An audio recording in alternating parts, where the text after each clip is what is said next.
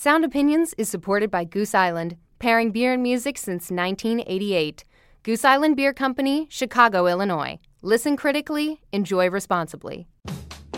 What happened to music that meant something? Like the Who at the Kingdom or Kiss at the Coliseum.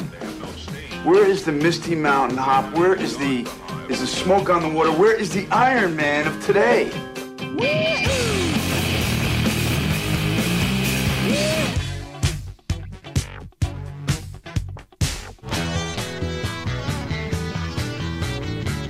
Hey, this is not a test. This is rock and roll. Welcome to Sound Opinions from Chicago Public Radio and American Public Media. I'm Jim DeRogatis, the pop music critic at the Chicago Sun-Times. And I'm Greg Kot. I write about rock and roll for the Chicago Tribune. Today on the world's only rock and roll talk show, Jim and I are going to channel our inner teenager and take a trip back to the heyday of Bubblegum Pop. Plus, we'll review the new albums from R&B superstar Beyoncé and underground meta rappers, the Knux. You're listening to Sound Opinions, and time now for some music news. In the night, I hear him talk, the coldest story ever told. Somewhere far along this road, he lost his soul to a woman so heartless. How could you be so heartless? Greg, that is the new single Heartless by Kanye West. We're going to talk about his fourth album next week when it's dropped. But at the moment, it's the number one most popular download on iTunes, Apple's music store. Apple is having a very good year, music-wise, in the midst of an otherwise bad year for music. Yeah. Another bad year for music. People may be a little cautious going into the holiday season with consumer electronics, but Apple wrapped up its fiscal year with a 34% jump in all of its music-related products and services. According to their recent 10K filing of profits for the year, the sales for all music products and services were at $2.5 billion in 2007. They jumped up to $3.34 billion this year. That includes everything. You know, the downloads, the iPods they're selling, the iPhones. The new iPhone just beat out the Motorola Razr this week as the most popular cell phone. This in the midst of otherwise, as I said, a pretty dismal time. Album sales in the U.S. were down 19.4% in 2008 from 2007. Everybody's moaning except for Apple. Well, not only Apple, but you look at these companies that are thriving in the midst of this musical downturn. Everybody says, oh, the music business is in terrible shape. Well, no, it's not. If you look outside the big four corporations that have dominated the music industry for the last half century, there are a lot of people making money off music right now. Apple, first and foremost among them. But look at what YouTube's doing with, nonstop video basically all day, anytime. You can click up any song at any time and find it on YouTube. Remember when you used to have to sit in front of MTV and pray that something good would come on? Exactly. Now it's a click of a button. Same thing with Amazon. Amazon is selling a lot of music. Look at MySpace. All the record companies are rushing to get into partnership with MySpace right now in its new rollout of a music format. So, yes, there is money to be made in the music business. The major labels haven't figured out how to do it, but these other technology-based companies certainly are. Don't stop believing. Hold on to that feeling. Streetlight people. Jim, if we were to take a bet 5 years ago at the start of the whole digital download craze and said, okay, what's going to be the best-selling song of all time in the iTunes catalog at the end of 2008, would the answer have been Journey's Don't Stop Believin'? I would not answer Journey to any question ever, except perhaps one of the worst bands of all time. You want to forget about them, right? Yeah. But that song has recently passed the 2 million download threshold on iTunes. It is the biggest selling catalog song of all time as sold on iTunes. Now, why is this happening? It came out in 81, as I said. It wasn't even the best-selling song on that album, the Escape album. That was the big Journey breakthrough album. It sold 3-4 million copies. They had a couple of huge hits on that record in addition to Don't Stop Believin'. In fact, Don't Stop Believin' was only a number 9 single. Who's Crying Now and Open Arms were much bigger singles off of that album. But here, the number 3 single off that record becomes a best-selling download. I think it's revealing what's at number 2 and number 3. Leonard Skinner's Sweet Home Alabama, 1.46 million, and Queen's Bohemian Rhapsody, 1.44 million. Yeah. Now, I'm sick to death of both of those songs, too, but they are at least great canonical songs. You know what I mean? They belong in a pantheon, but not Journey. Well, here's why it's there, though. That keyboard riff by one Jonathan Cain at the start of the song, that is one of the all-time great keyboard riffs. You're when not you saying hear that, something nice about Journey. You hear that and you go, something good's going to happen. Just because the song goes downhill from there, it's not Jonathan Cain's fault. Secondly, look at the trifecta that this song scored in recent years. In 2005, it became the theme song of the Chicago White Sox winning the World Series. That's not an asset either. Well, whether you're a Sox fan or not, or a baseball fan or not, you heard that song constantly during that World Series championship year in 2005. Then you had, of course, one of the most famous television episodes of all time, The Sopranos, ending with that song being played. People are still talking about that controversial last episode and that song playing over the top of it as the screen went blank. What happens to Tony?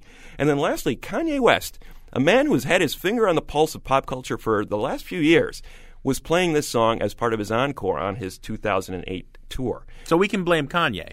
Kanye, I think, was the guy that nailed the coffin. Yes, Kanye absolutely. and Tony Soprano. Yes, all right. Absolutely. Now that those days are gone, I will spend each day with only joy in my heart. Though many times I cried, I'd always find the strength to wipe the tears from my eyes. I remember those days when I prayed to come home. I knew that someday I'd be here. Memories of days gone by when I felt so alone. In the end, all that matters is home. Homeland and only. Miriam Makeba singing about her homeland on her 2000 album. Miriam Makeba dead at the age of 76 after performing in Italy a few days ago. She is the woman known as Mama Africa. Jim, what Mahalia Jackson was, what Edith Piaf was, what Celia Cruz was to their respective countries, that's who Miriam Makeba was to South Africa. And Africa in general. She was embraced by the entire continent. She was one of the great singers beginning in the 50s in that country, had a number of hits, but was very outspoken in her political views and against apartheid and racism in her home country, and was actually exiled from South Africa. 31 years, a third of her life, she couldn't go home. What she did during that time, Jim, is fascinating, I think. She put world music on the map, basically, with her husband, Hugh Masekela, and Olatunji, the great drummer from Africa. Before anybody really knew what's world music, they were doing it and spreading the gospel of African music around the world. Makeba did this in tandem not only with Masekela, her husband, but later on she was married to Stokely Carmichael, the black activist. That got her thrown off her record label, and yet she continued to record, she continued to tour. Made her mark not only as a singer and a vocalist who expressed the pain of her country's struggle in the yearning in her voice, but also in her outspokenness as a speaker and as an activist. There's a lot of ways we can go to pay tribute to Miriam Makeba, but I think the best way, Jim, is to play one of her most famous songs. It's called Pato Pato. It was a huge hit in the 50s, helped put world music on the map in the United States. She recorded another version of it for her 2000 album, and she brings it up to date. And in the middle of it, she starts talking about the history of the song. Even though she was this activist and an outspoken advocate for her country's struggle, above all, the music was meant to dance and make people feel better. And that's what this song is about. You can hear it in her voice, you can hear it in the rhythm, and you can hear it in the conviction that she brings to this tune, even having recorded it for the upteenth time on her 2000 album, Homeland. Here's Miriam Makeba with Pato Pato on Sound Opinions.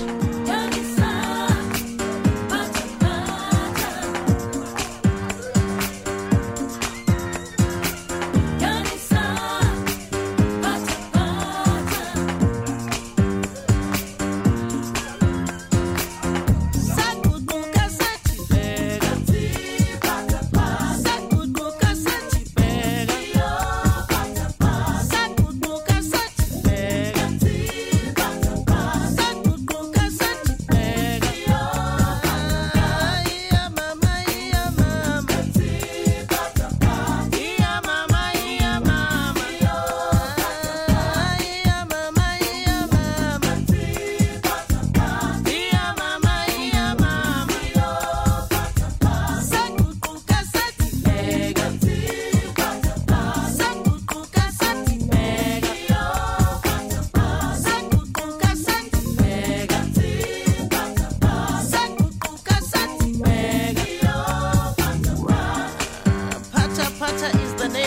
dance. We did down Gauteng way. Everybody starts to move as soon as Pata Pata begins to play. Miriam Makeba, dead at the age of 76. That is Pato Pato 2000 on Sound Opinions. This is the last time to get it right. This is the last chance to make it all night. We gotta show what we're all about. Work together. This is the last chance to make our mark. History will know who we are. This is the last game, so make it count. It's now or never.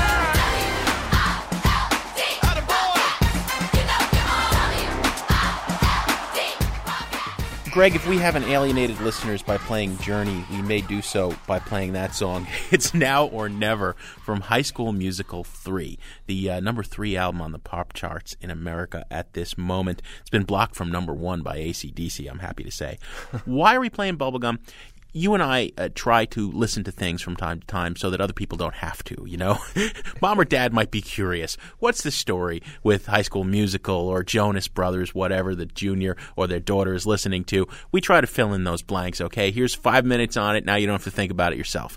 That having been said, I've made this point on the show many times. There is no such thing as any genre in popular music, in rock history, that is completely worthless. Sure. There is always great music in any genre. I don't care if you're talking about polka rock or death metal. And Bubblegum has had some extraordinary music throughout its long history. I will also just argue that Bubblegum is absolutely necessary. You know, sociologists talk about this concept of that in order to get immersed in a drug culture or get hooked on a drug, you need like a guide to get you hooked, okay? Our drug of choice is music. It's a benign drug. It's a healthy drug. But you need to learn how to become a music fan. We need the Hilary Duffs and the Pinks and the Avril Lavignes to teach our sons and daughters how to love music and to get them hooked on this wonderful addiction. Stepping stones, absolutely. I think one of the things that's most troubling to a lot of parents these days about what's going on with teen pop is the level of marketing. I mean, it's an assault. I mean, Disney has got this down to a science. They've got their own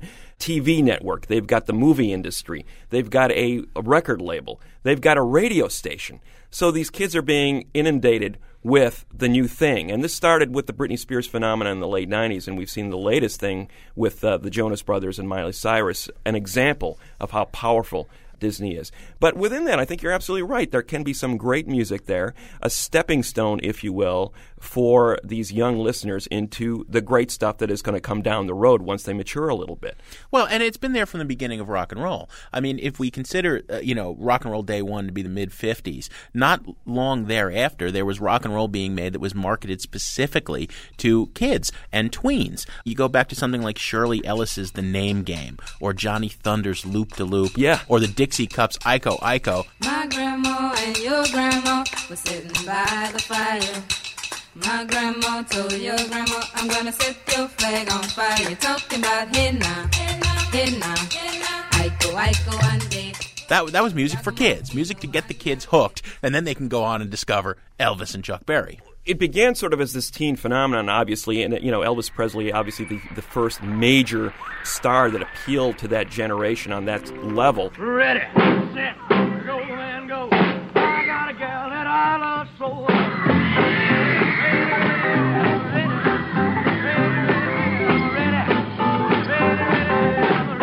Ready to rock and roll. Become a sweetie pie, she's my rock and roll baby, she's out. Then it became more refined. As the 50s moved on and the businessmen moved in and realized, hey, we can make a lot of money off this stuff. Right. Selling to these impressionable kids, And it worked to a large extent. I mean, there was these manufactured teen idols that were created during this era. People like Fabian and Paul Anka and Frankie Avalon and Bobby Rydell, most of whom amounted to not much. Annette Funicello. Annette Funicello, absolutely. But I would argue, and I've said this before on the show, Ricky Nelson is one of those guys who survived the whole teen idol, pinup guy fame that he received in the 50s, thanks in large part to his connection with the Ozzie and Harriet show. I mean, those were his real-life parents, he was starring in a show with them. This cross-promotional marketing of TV, radio, albums, movies has been there from day one. The Adventures of Ozzie and Harriet, starring the entire Nelson family, Ozzie, Harriet, David, and Ricky. Here is Ozzie, who plays the part of Ozzie Nelson. And, of course, his lovely wife, Harriet, as Harriet Nelson. The older of the Nelson boys, David, appears as David Nelson, and his younger brother, Ricky, played by Ricky Nelson. It has, and Ricky Nelson was one of the great examples of that. That career was launched by him performing songs on his parents' television program that was, seen by millions and millions of people around America every week. But he survived that to make some really powerful music, actually. A pretty decent rockabilly artist in the 50s, and he morphed throughout his career to become a credible artist well into the 70s. Let's go back to those teen pop beginnings. When he was only about 17, 18 years old, he was getting pretty serious about his music. He became a pretty decent songwriter, rhythm guitar player, singer, with a great band. The great James Burton was his lead guitar player. So those records were very credible, and if you listen to some of the records he was making in the 50s, they were far more stripped down than some of the more elaborate recordings that even like Elvis was doing. Elvis would have the Jordanaires slap on some gospel harmonies on his records. Yeah. They were orchestrated. Nelson was recording with a 3 or 4 piece band, James Burton playing some really rough leads on these songs, and the music rocked. And here's an example of it. It's a song called Believe What You Say by one of the first teen pop idols, Ricky Nelson, on Sound Opinions. I believe what you say when you say you're going steady with nobody else but me. I believe what you say when you say you don't kiss nobody else but me. I believe, do believe, I believe, yeah, believe, pretty baby. Believe you're going steady with nobody else but me. Well, there's one thing, baby, that I want you to know. When you're rocking with me, you're gonna rock too slow. Move on and get toe to toe. We're gonna rock till we can't rock no more. I believe, do believe, I believe, yeah, believe, pretty baby. Believe you're going steady with nobody else but me. Well, let's dig it now.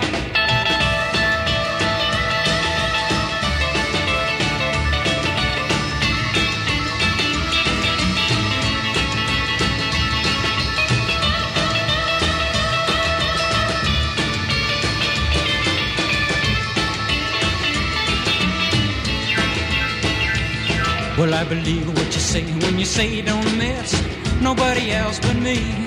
I believe what you say when you say you don't kiss nobody else but me. I believe, do believe, I believe, yeah, believe, pretty baby. Believe you're going steady with nobody else but me. Well, when you kiss me, baby, then you roll your eyes. I get a funny feeling that I'm hypnotized. Chills run all up and down my spine. Everybody that you're mine, all mine. I believe, do believe, yeah, believe, oh, believe, pretty baby. Believe you're going steady with nobody else but me. Oh, yeah, well, I believe, do believe, yeah, believe, well, believe, pretty baby. Believe you're going steady with nobody else but me. Ricky Nelson, Believe What You Say, Greg's choice for the first great bubblegum rock song of all time from '58. We're doing a genre dissection of the bubblegum pop phenomenon. We're going to take it from those beginnings all the way up to the present when we come back on Sound Opinions from Chicago Public Radio and American Public Media. And later on, we'll review the new albums from Beyoncé and the Knux.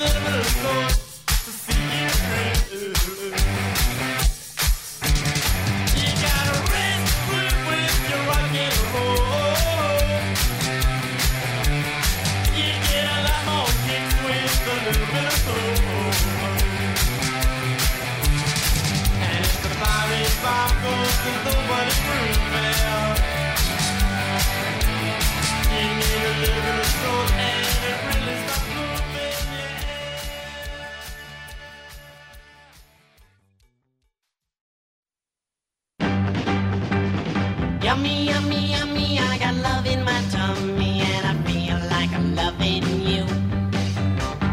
Love you such a sweet thing, good enough to eat thing, and it's just what I'm gonna do.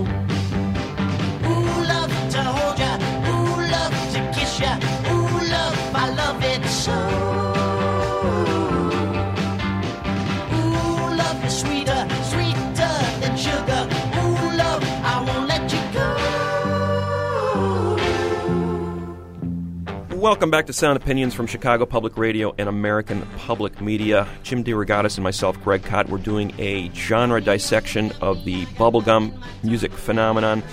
And in the late 60s, that was the heyday of this art form, if you will. And that was one of the great examples of bubblegum pop from 1968, Yummy, Yummy, Yummy by the Ohio Express. Jim, there's no doubt that once we went through that first phase of teen pop, bubblegum pop, with the teen idols of the late 50s, early 60s, it took another turn towards the business and marketing side in the late 60s. Well, it absolutely did. You know, the Beatles had shown what a well-crafted image of a band. You know, they all lived in that house together in A Hard Day's Night, right? Yeah. And, you know, this was an appealing fantasy for kids. And the Beatles obviously were a very real band and a great one.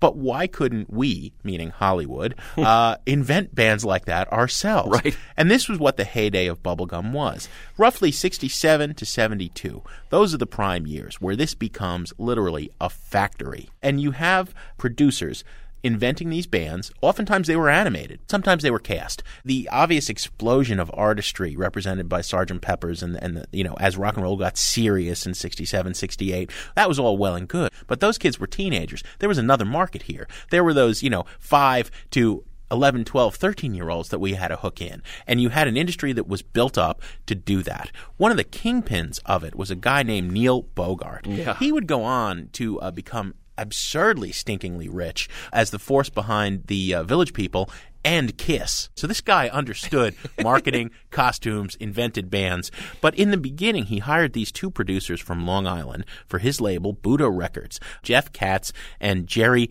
Kassenetz. And they were the force literally behind a bunch of these bands that never really existed. It was just a bunch of studio players. You had Ohio Express. You had something called Crazy Elephant. You had the 1910 Fruit Gum Company. Put your hands on your head. Simple Simon says. Bring them down by your side. Simple Simon says. Shake them to your left. Simple Simon says. Now shake them to your right. There were literally dozens of examples. There are a couple of great compilations out there. There's a wonderful book, which is a must-own for anybody fascinated by this. Bubblegum Music is the Naked Truth. It was kind of a history and compilation, came out a few years ago. But for my money, and I know that I'm on dangerous water here because I'm going to mention him again. I think there's a moratorium. Only 3 mentions of Lester Bangs per year, Jim. Okay? But Lester was one of the most eloquent critics about bubblegum. This stuff was derided by the mainstream rock press. The review of 1971's Archie's Greatest Hits in Rolling Stone consisted of one sentence. Lord no, contained within the grooves of this album are 12 convincing arguments against capitalism. That was the entire argument. But the Archies were great, okay? Sugar Sugar is an incredible song. And Lester saw that. And before punk happened, he said, wait a minute, this stupid, dumb, short, catchy, very danceable music was some of the best stuff about rock and roll. Sugar.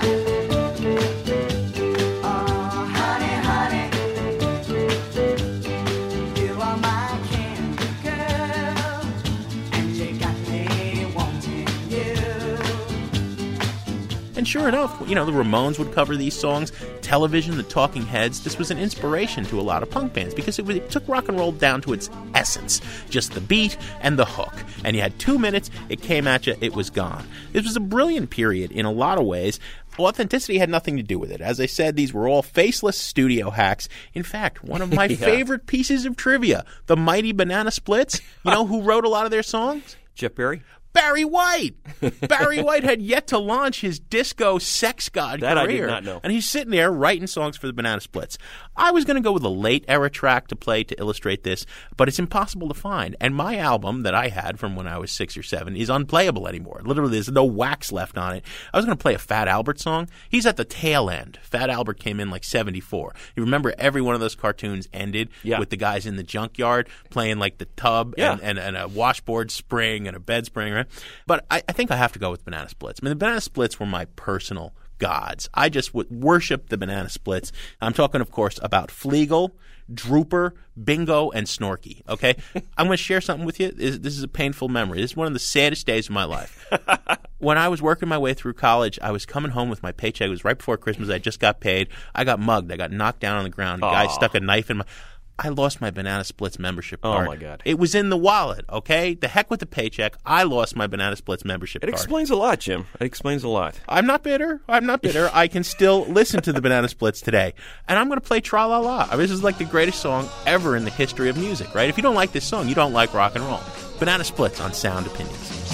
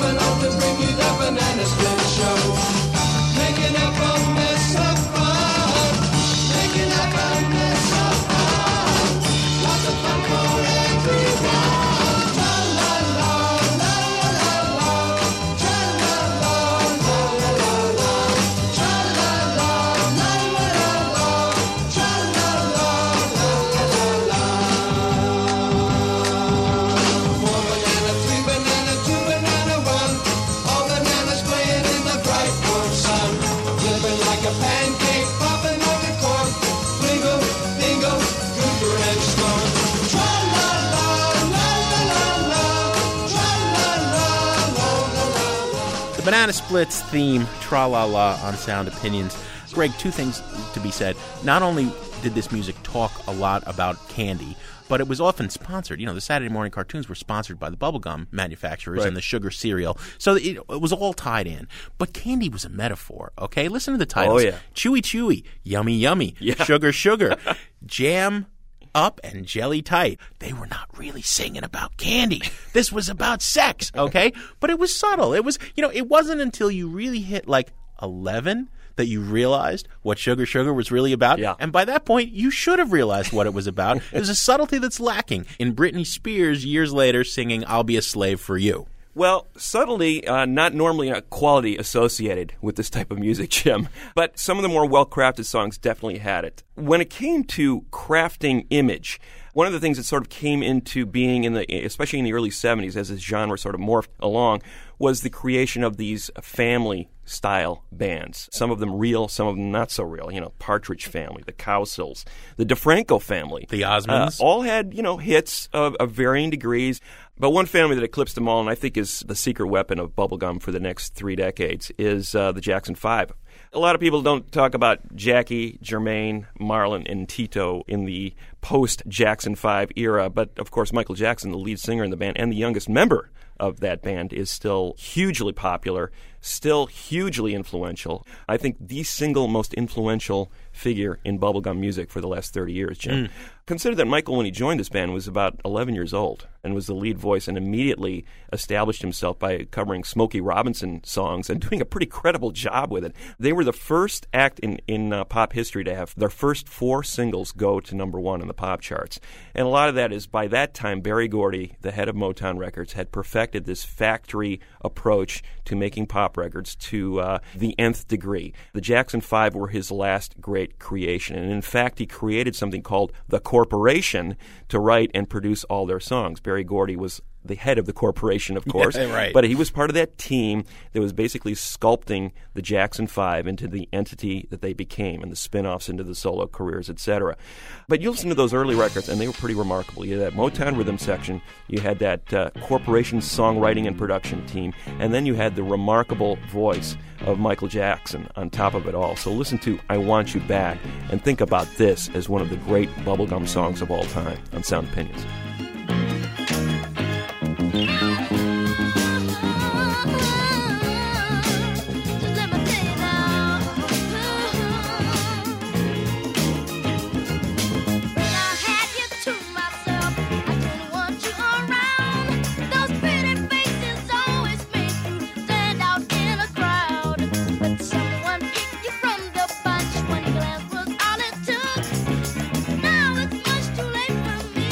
Take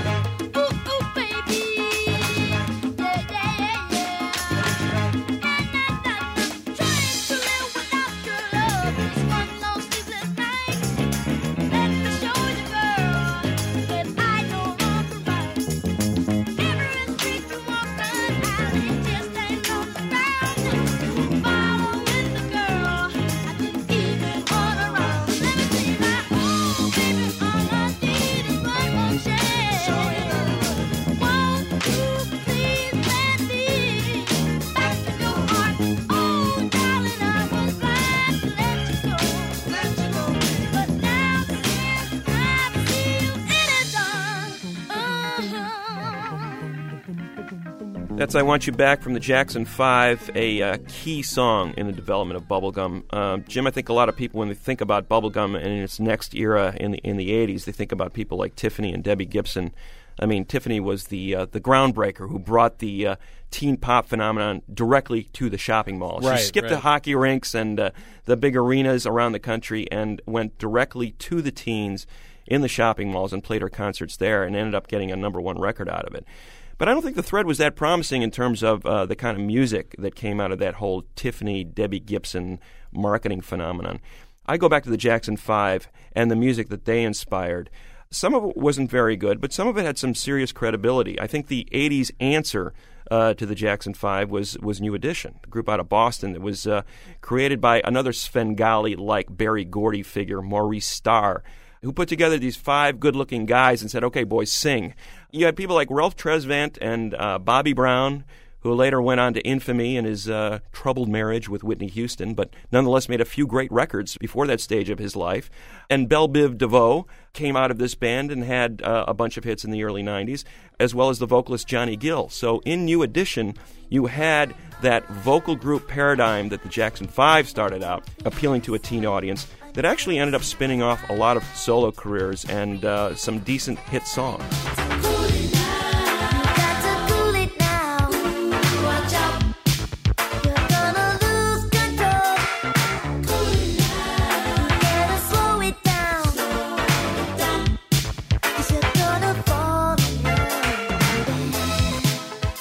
In the 90s, the answer to the Jackson 5 New Edition model was a group called Boyz II Men. Again, a bunch of teenagers out of Philly who were pretty decent vocalists individually, but much stronger collectively in the way they harkened back to a lot of 50s doo-wop. They had a classic sound that nonetheless sold a lot of records to teenagers. And one of the reasons was they had really good songwriters working with them, people like Babyface. When you listen to a song like Water Runs Dry from Boyz II Men's second album in 1994, you're thinking, these guys aren't teenagers. They sound like a really great doo-wop group from the 50s, like the Spaniels or the Flamingos. Let's go wait till the water runs dry. We might watch our lives pass us by. Let's go wait till the water runs dry. We'll make the biggest mistake of our lives. Don't do it, baby. Then you have the boy group phenomenon. A lot of people cast aspersions on, the Backstreet Boys and NSYNC. But I'd argue a few of those songs were really well written. Max Martin really knew what he was doing. He was a disciple of ABBA, another great guilty pleasure from the 70s. He was writing great songs for groups like the Backstreet Boys. I'm always thinking that a song like I Want It That Way, that the Backstreet Boys sung and nobody thinks is any good, if the Temptations had sung that song back in the 60s, what would people think about it now? Tell me why ain't nothing but a party. Tell me why ain't nothing but a mistake. Tell me why I never wanna hear you say I want it that way. I think that's a great song with a lot of great hooks in it. It just happened to be sung by a group without any credibility. Yeah. But some of these songs that these vocal groups were singing were really terrific stuff. And I think the best example of that was Justin Timberlake. I had no hope for NSYNC as a group that would produce any kind of credible art. But when you look at that first record that Justin Timberlake made away from the band, I'm going, not only does he want to be Michael Jackson, he's doing a pretty good imitation of it. I mean, that song, Rock Your Body, sounds an awful lot like the Michael Jackson song Rock With You from Michael's Off the Wall record that was such a huge hit in the late 70s. So, Justin Timberlake ended up being a credible artist. And, here 35 years later, the legacy of that Jackson 5 bubblegum sound continues on to this day, and we're still getting some decent songs out of it. So here's Justin Timberlake doing his very strong Michael Jackson imitation on Rock Your Body on Sound Opinions. Don't be so quick to walk away. It's me. I wanna rock your body. Please stay. It's me. You don't have to admit you want away. It's me. Just let me rock you to the break of day. It's me. Got time, but I don't mind. Just wanna rock you, girl. I'll have whatever you have. Come on, let's give it a whirl.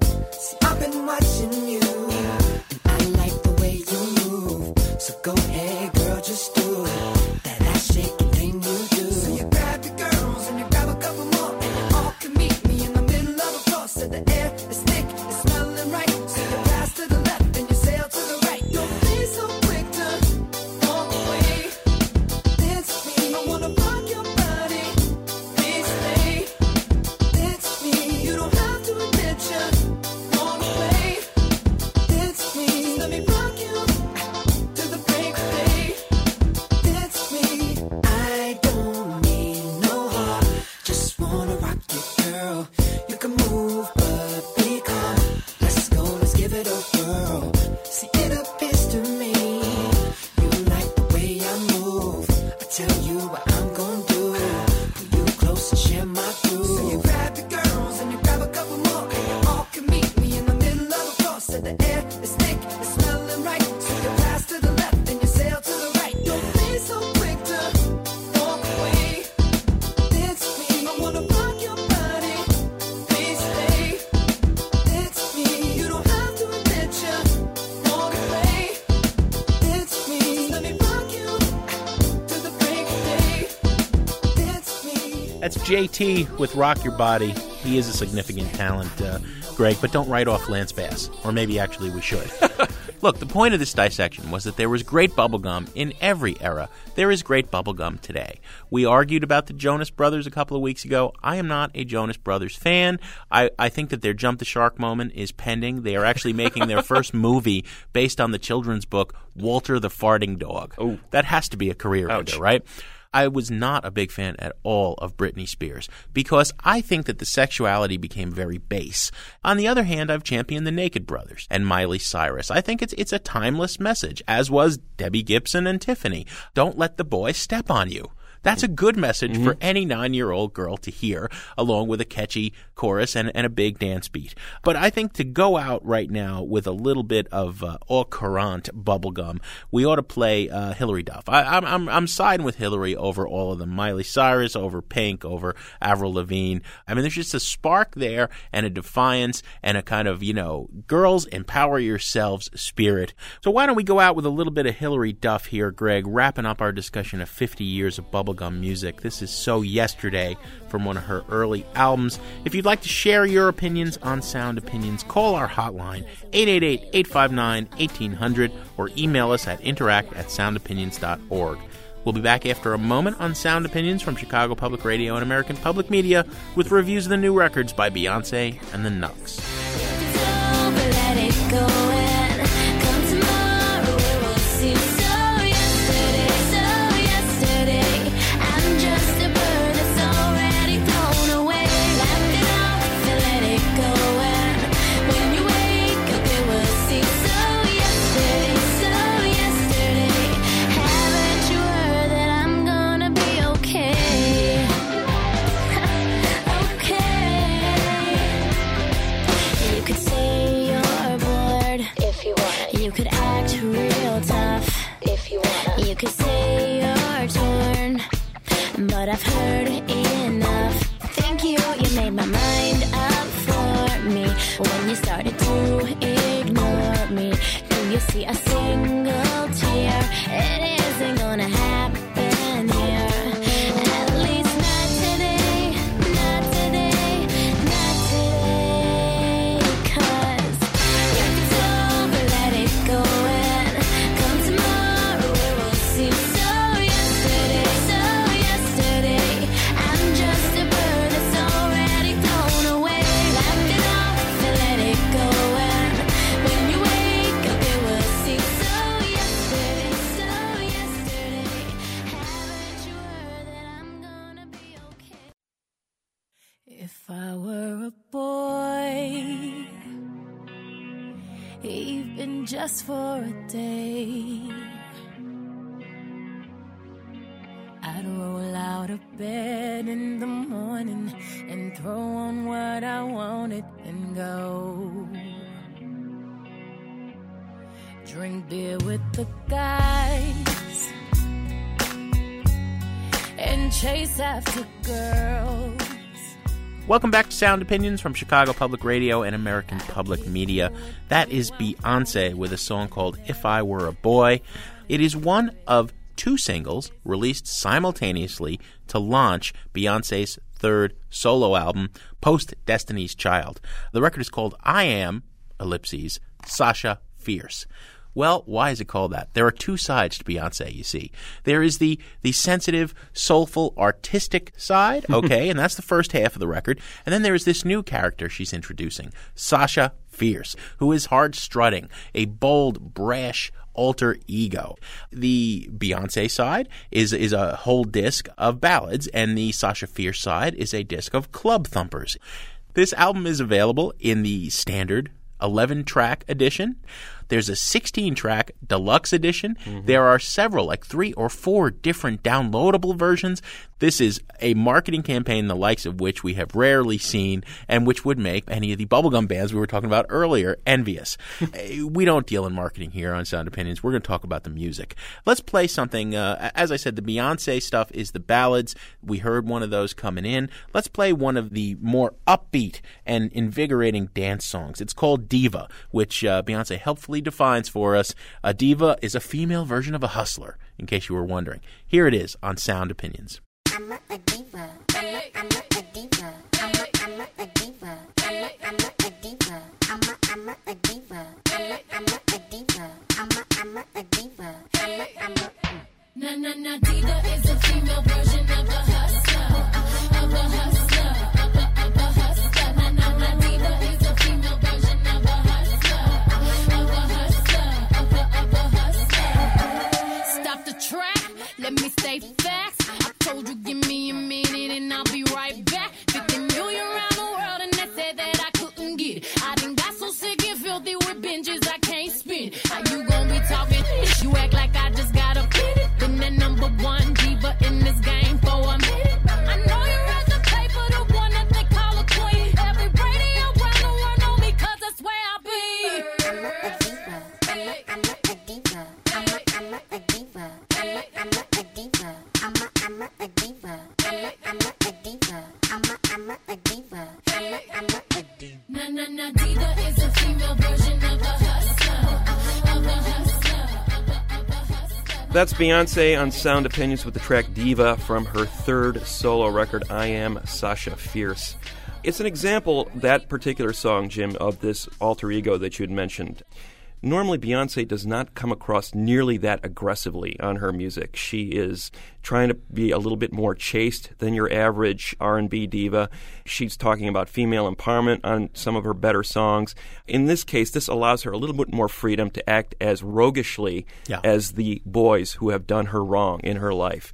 That's the big theme on this record and on all her solo records. You know, I am dealing with this guy who does not know how to be a man, and yet I love him, I can't live without him.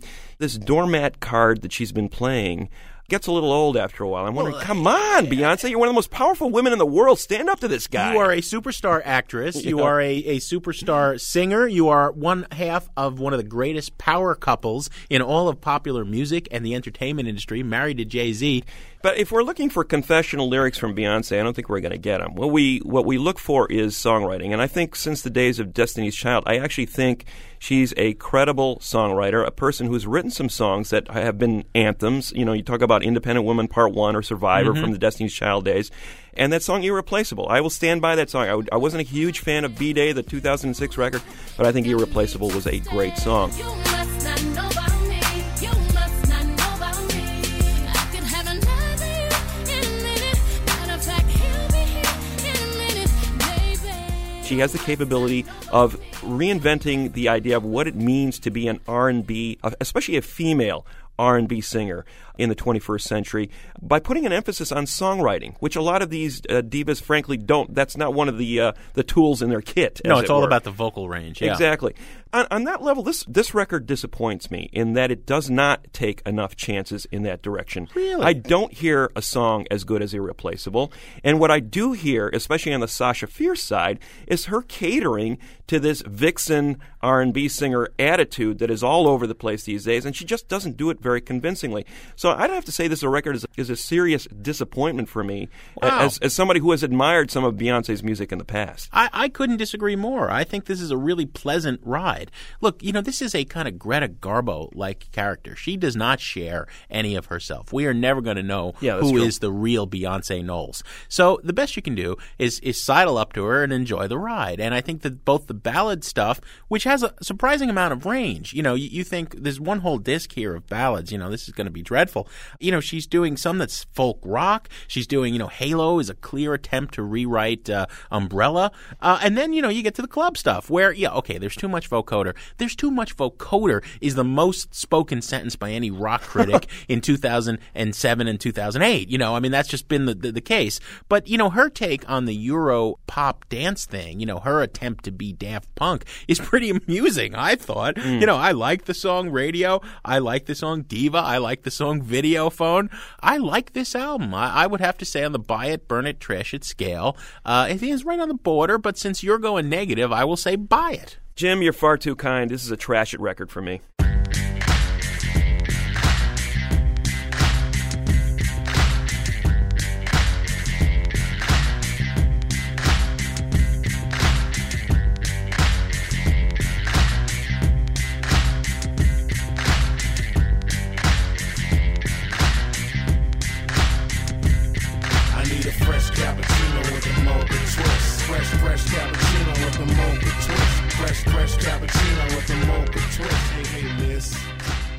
That is a song called Cappuccino, a huge MySpace hit over the last years from the debut album by a group called the Knux, Remind Me in 3 Days. The Knux are a brother act. They go by the names Krispy Kreme and Ra Al Milio, and they're originally from New Orleans. They had a rough go of it, as just about everybody in the South did when Hurricane Katrina hit in 2005. Their house burned to the ground and they were forced to leave the city. They migrated around the Southeast for a while, ended up in Los Angeles, started picking up the thread of their music career again in Los Angeles. They got a demo in front of Eminem's manager, Paul Rosenberg. That ended up doing great things for them, opening a lot of doors. They opened the 2007 tour for Common, got in front of a lot of people there. Cappuccino went up on their MySpace site and started causing a lot of buzz on the blogs. Now the debut album is out, Remind Me in 3 Days. It's a self-contained hip-hop group. These guys write their own songs, they produce their own records, and they play their own instruments. Mm-hmm. Let's hear a song from the new album. It's called The List from the Knux on Sound Opinions.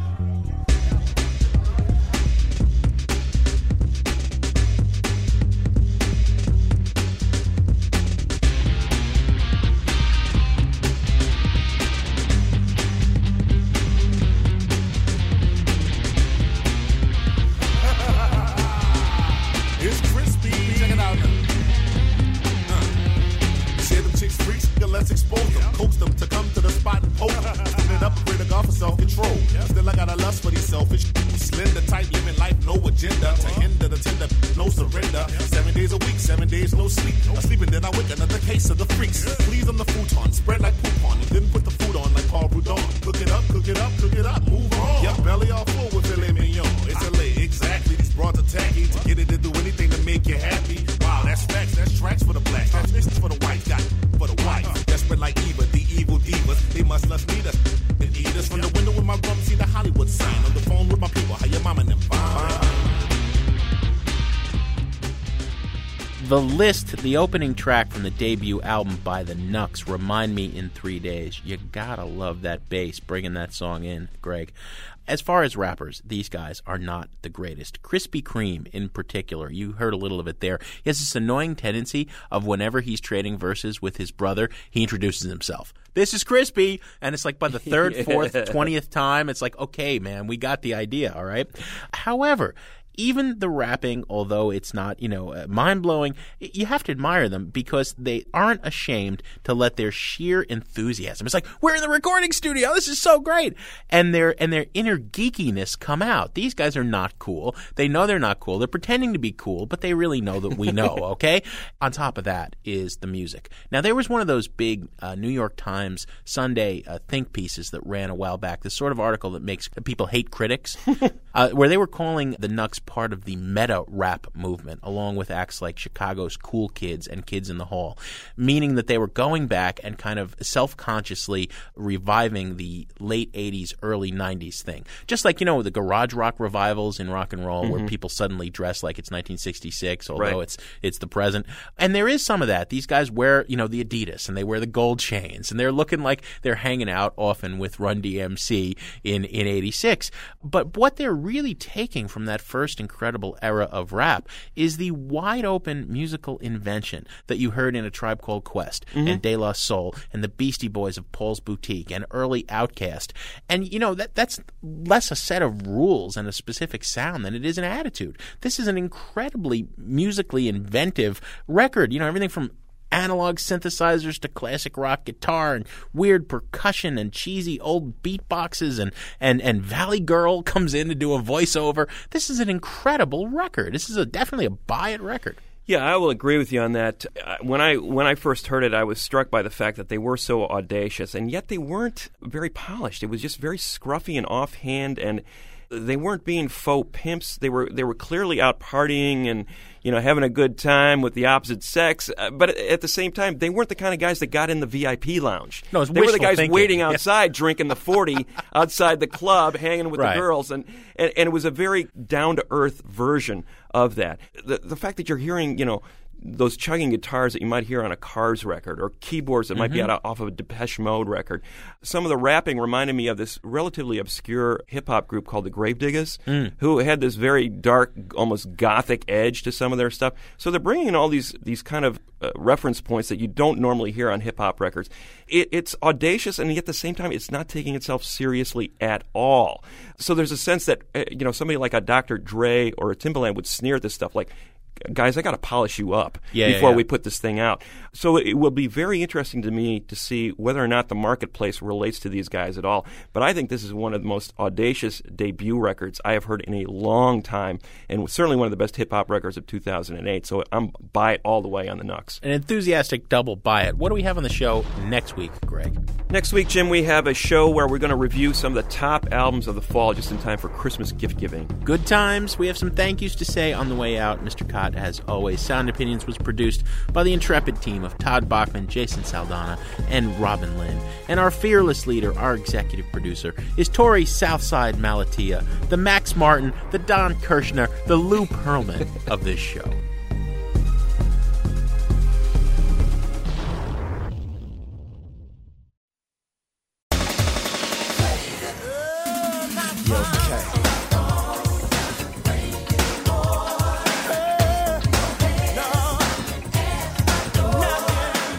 On Sound Opinions, everyone's a critic. So give us a call on our hotline, 1-888-859-1800. New messages. Hey guys, this is Derek from Detroit, Michigan. Okay, Don Felder, interesting guest, all right? The Eagles had hits. They all played their instruments well, wrote a bunch of songs, were very successful. But in the end, who gives a shit about the Eagles? Nobody. During the interview, Felder said, "Oh, the Eagles now are really a parody of themselves and a parody of rock and roll music. The Eagles were always a parody of rock and roll music, a parody of country music. And no matter how good or recognizable their songs are, to me, they'll always be horrible." Talk to you next week. Take it easy.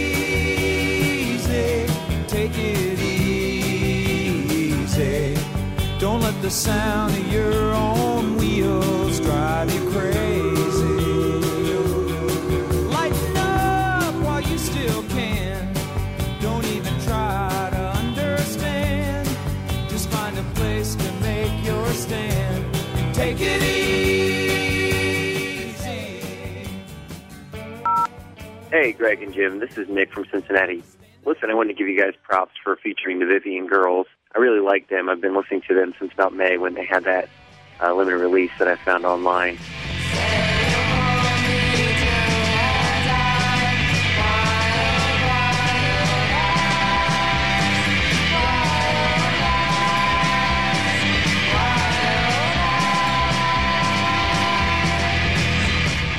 A lot of reviews talked about how they harken back to the 60s girl groups and talked about Phil Spector. But I have a different perspective. They remind me of the Cocteau Twins with the all-girl harmonies and indecipherable lyrics.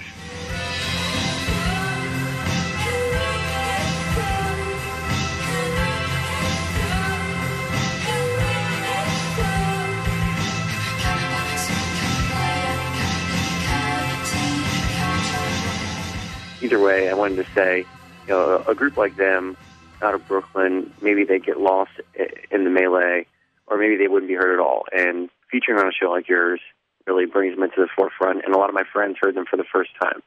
So I want to say thank you. I really appreciate it. Hi, this is Shane from Madison, Wisconsin. I was calling about your the fact you featured the Vivian Girls on your show. I saw Vivian Girls at South by Southwest and just wasn't really impressed one way or the other. But the way that you guys framed them and talked about how they were sort of a reflection of women dealing with innocence and experience, and then played the song Where Do You Run To right afterwards, it really framed it in a whole new way, such that I got in the car immediately and drove to my local record store and bought the record and loved it. So keep up the good work. Thanks.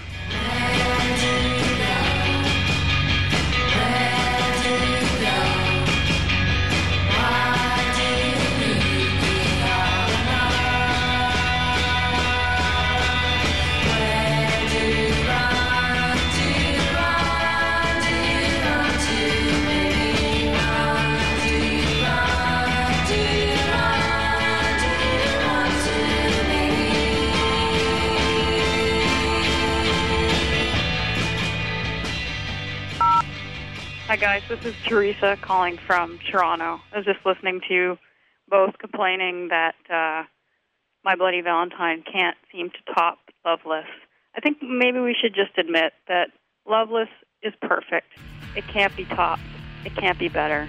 And we just need to love it the way it is. That's all.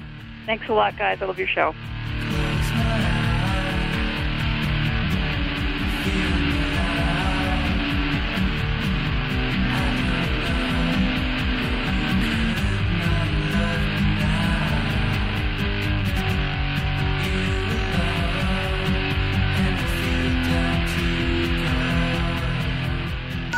No more messages.